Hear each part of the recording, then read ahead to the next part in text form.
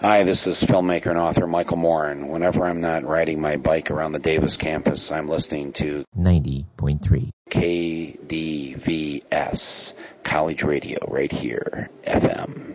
Cool.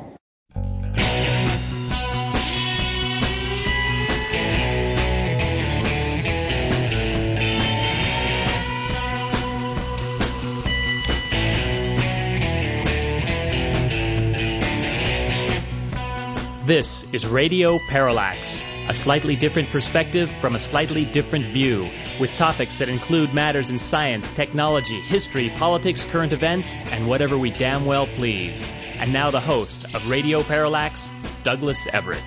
Welcome to the program. We're going to have a couple special guests join us today. Stephen Kleinelder will be talking to us from Boston, Massachusetts, about a book titled 100 Words Almost Everyone Confuses and Misuses, coming from the editors of American Heritage Dictionaries, where Mr. Kleinelder is a senior editor.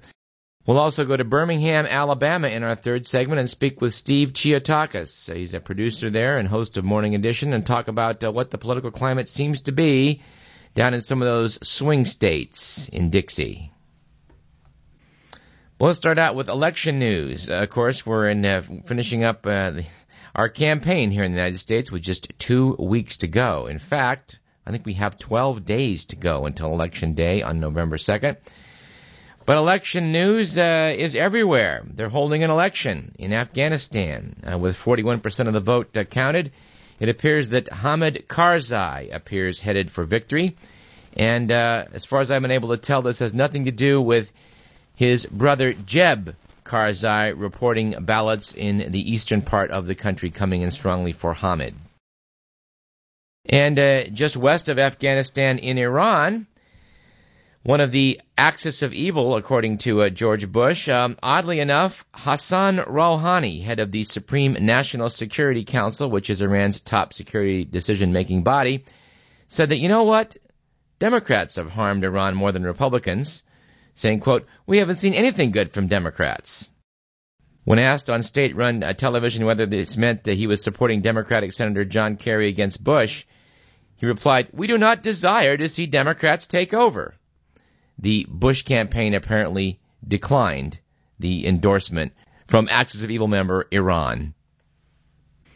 Speaking of Iran, in the 1980 election, many believe that the Republicans, specifically William Casey, Reagan's campaign manager, cut a deal to hold the 52 American hostages until after the election. This has gone into history as the October surprise. Republicans feared an October surprise where Jimmy Carter would frantically negotiate the release of the hostages. There were many people who think that was about to happen until Bill Casey stepped in and said, no, this just can't happen. By odd coincidence in quotations, the hostages were released literally to the hour on Inauguration Day when Ronald Reagan assumed the presidency. There's some who think that there's an impending October surprise taking place in the next 12 days. You should go to, if you like, the website titled Osama Bin Lotto if you would like to bet on what the October surprise might be. We would also refer you to Osama Bin Lottery, which is another website of a similar vein where you can pick the actual hour of the day where the announcement of the capture or killing of Osama bin Laden may be received by the public. In still more Middle Eastern election news, in Saudi Arabia has received a lot of criticism for its lack of any sort of democracy, being it's run by a royal family, something that, the West has gotten away from in the past few centuries. In the upcoming Saudi election, women may neither vote nor run. This is dashing the hopes of progressive Saudis and easing fear among conservatives that the kingdom is moving too fast on reforms. This decision was announced last week by Interior Minister Prince Nayef. In an interview published in a Kuwaiti newspaper, Nayef said only, quote, "I don't think that women's participation is possible," unquote. So in Saudi Arabia, as in some other places we might mention in the Middle East, freedom appears to be on the march, just not marching very quickly. Might be worth noting in our own American elections that only 29 of the 435 House races are considered competitive. According to The Economist magazine, 99% of incumbents are expected to breeze to victory. In fact, to quote The Economist, the sheer uncompetitiveness of most House races takes one's breath away. In 2002, 4 of 5 of them were won by 20 or more points. In 2002, just 4 incumbents lost to challengers at all. Another 4 did lose in the primaries, but they note that North Korea might be proud of the incumbent re-election rate of 99%. More than 9 in 10 Americans live in districts that are, in practice, one-party monopolies.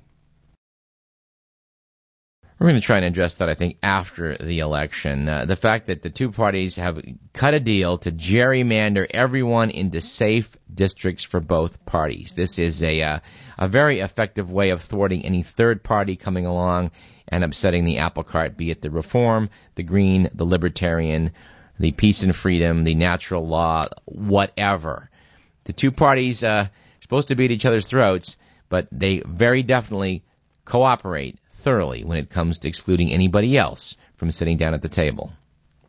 And I hope, by the way, that you attended the event at the Mondavi Center on Monday. We're going to try and get a sound clip from that, courtesy of our news director here at KDVS in our third segment. But it was a very interesting discussion between Dr. Bob Arnott and Ambassador Joseph Wilson. Ambassador Wilson, of course, has been on this show twice, has quite an important story to tell about the misleading of the American public in going to war in Iraq. And, stay tuned. We'll hopefully bring you a little clip from that event. And speaking of Radio Parallax and KDVS, had you been listening to our program, you wouldn't have made the mistake that The Week magazine did in the current issue, when it shows the 4 people who won the popular vote but did not become president. Al Gore in the year 2000, Grover Cleveland in 1888, Samuel Tilden in 1876, and instead of putting Andrew Jackson in 1824, The Week put John Quincy Adams' picture. In fact, John Quincy Adams became president in 1824. Of course, I'm sure that alert listeners to this program caught the mistake right away. We've been harping on this subject of whether your vote will be counted, and it's gone mainstream in Newsweek. In fact, the cover story of Newsweek, October 18th, Will Your Vote Be Counted? How Ballot Glitches, Legal Fights, and Terror Scares Could Tarnish Election Day. Newsweek actually published inside a pretty good state-by-state voter guide. As we've been harping on this show, you can't tell what's going on unless you go state by state.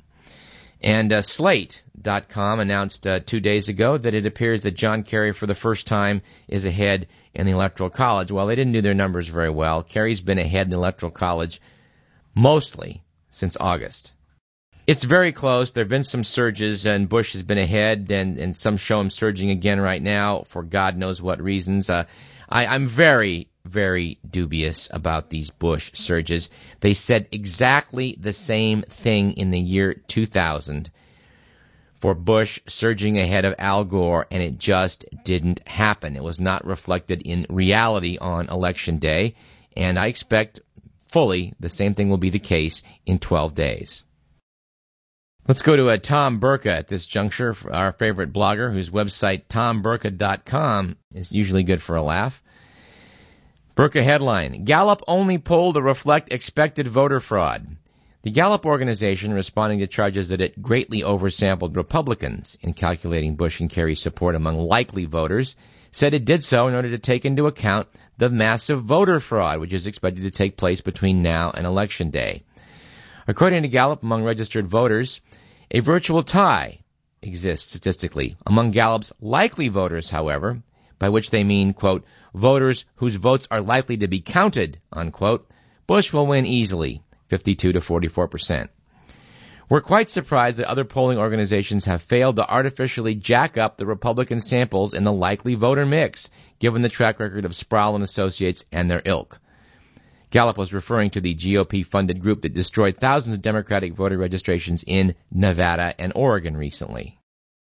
Said Lynn Gallup, we expect thousands upon tens of thousands of Democratic voters to be methodically disenfranchised. All right, let's do a couple more Tom Burka items. You noticed, I think, that the Crawford Iconoclast, the newspaper in George Bush's home away from the White House, Crawford, Texas, endorsed John Kerry this year. Burka. Following the endorsement of John Kerry by the Crawford, Texas Iconoclast, President Bush signed executive orders designated Crawford a crappy little town and cut off all federal funding for the municipality.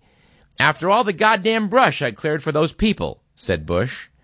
Secret Service agents swarmed Crawford today in what the White House claimed was a security sweep, after which every copy of the Lone Star Iconoclast disappeared.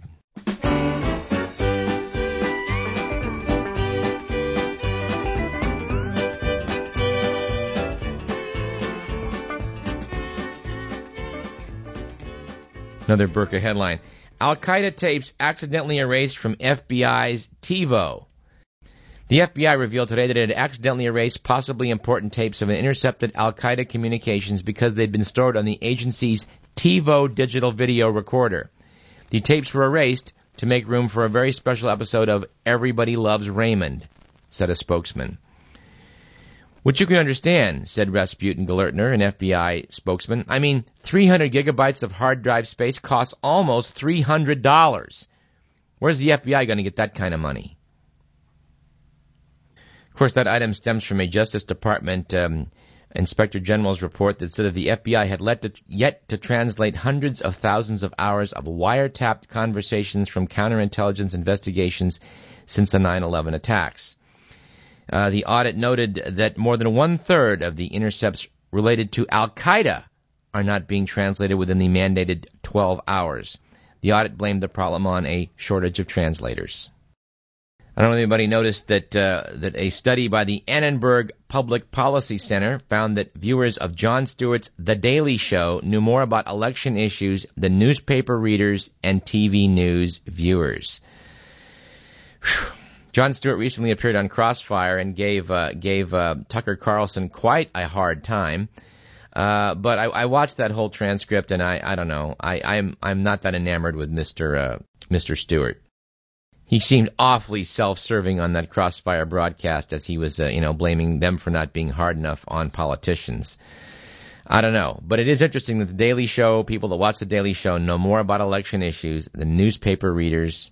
That's hard to believe, and TV news viewers, which is quite easy to believe. Anyway, passions are heating up, I guess, all over as we ramp up toward the election. Apparently, 2 University of North Carolina students got into a brawl while debating whether Jesus would vote for George Bush or John Kerry. As the argument grew heated, police said the concept of turning the other cheek came up, and Robert Rollins slapped James Austin in the face. Austin fell onto a concrete patio and injured his head. And in a somewhat similar story, apparently club-wielding Israeli riot police broke up a fistfight among Greek Orthodox and Franciscan priests at Christianity's holiest shrine in Jerusalem, which I'm sure is the Church of the Holy Sepulchre. The clergymen apparently started brawling over whether a door at the church should be left open or closed. Which provides a segue into the following story, that Walmart, which refuses to carry men's magazines featuring women in bikinis on the cover, began selling the Protocols of the Elders of Zion, the notoriously anti-Semitic fraud that purports to reveal a global Jewish conspiracy. After protests, the store agreed to stop selling the book. On its website, the store had said, if the protocols are genuine, which can never be proven conclusively, it might cause some of us to keep a wary eye on world affairs. We neither support nor deny its message. Now, if you don't remember what the Protocols of the Elders of Zion is and missed the program we did on that a couple of years back, this is a rather astounding fraud committed by a member of the Russian secret police that was based on a couple of fictional dialogues, a mystical bit of fiction, wherein Jews are meeting every century. Mystical Jews convene in a cemetery in Prague to go over how their plans for world domination have been proceeding. Unbelievable. Walmart. If the protocols are genuine, which can never be proven conclusively, it might cause some of us to keep a wary eye on world affairs. If you didn't have enough reasons to not shop in Walmart so far, try that one on. And this might be a point to insert the following item I've been sitting on for a couple of weeks about people who, related to people who believed that the protocols of the Elders of Zion was real. Apparently, N.A. Bill Jewell passed away a couple of weeks back. He was the commander of the British submarine Seraph, which had an interesting role to play in World War II. The Seraph apparently took on board a corpse that had bogus papers on it, identifying it as that of Captain Acting Major William Martin of the Royal Marines. Off the coast of Spain, they took the body off of dry ice, put it in a life vest, and floated the body and set it loose, hoping that it would be discovered, with plans on board indicating that there was going to be an invasion of southern Europe. Well, it worked like a charm. Hitler was completely taken in by this. Agents in Spain found the body. They said, "Oh my God, look at what we found on board this body." Hitler apparently dispatched 2 panzer divisions from Russia to Greece just before the Great Tank Battle at Kursk, which of course was a great turning point in the war, a Soviet victory. Fascinating story. The plot details were kept secret until 1954, when the memoirs of a key planner, Lieutenant Commander Ewan Montague, titled "The Man Who Never Was published. It was later made into a motion picture. And Bill Jewell, the British submarine commander, had one other role to play of note in World War II. His next assignment after releasing The Man Who Never Was to spirit a French general, Henri Giraud, out of Vichy, France.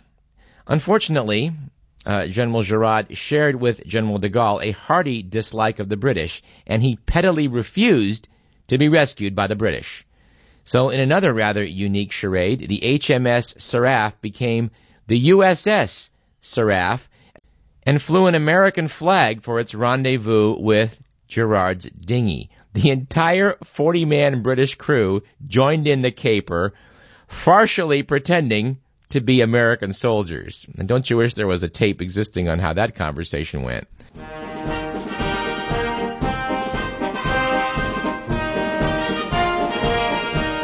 It's time for a break. You're listening to Radio Parallax. I'm Douglas Everett. This is KDVS 90.3 FM, Davis, Sacramento.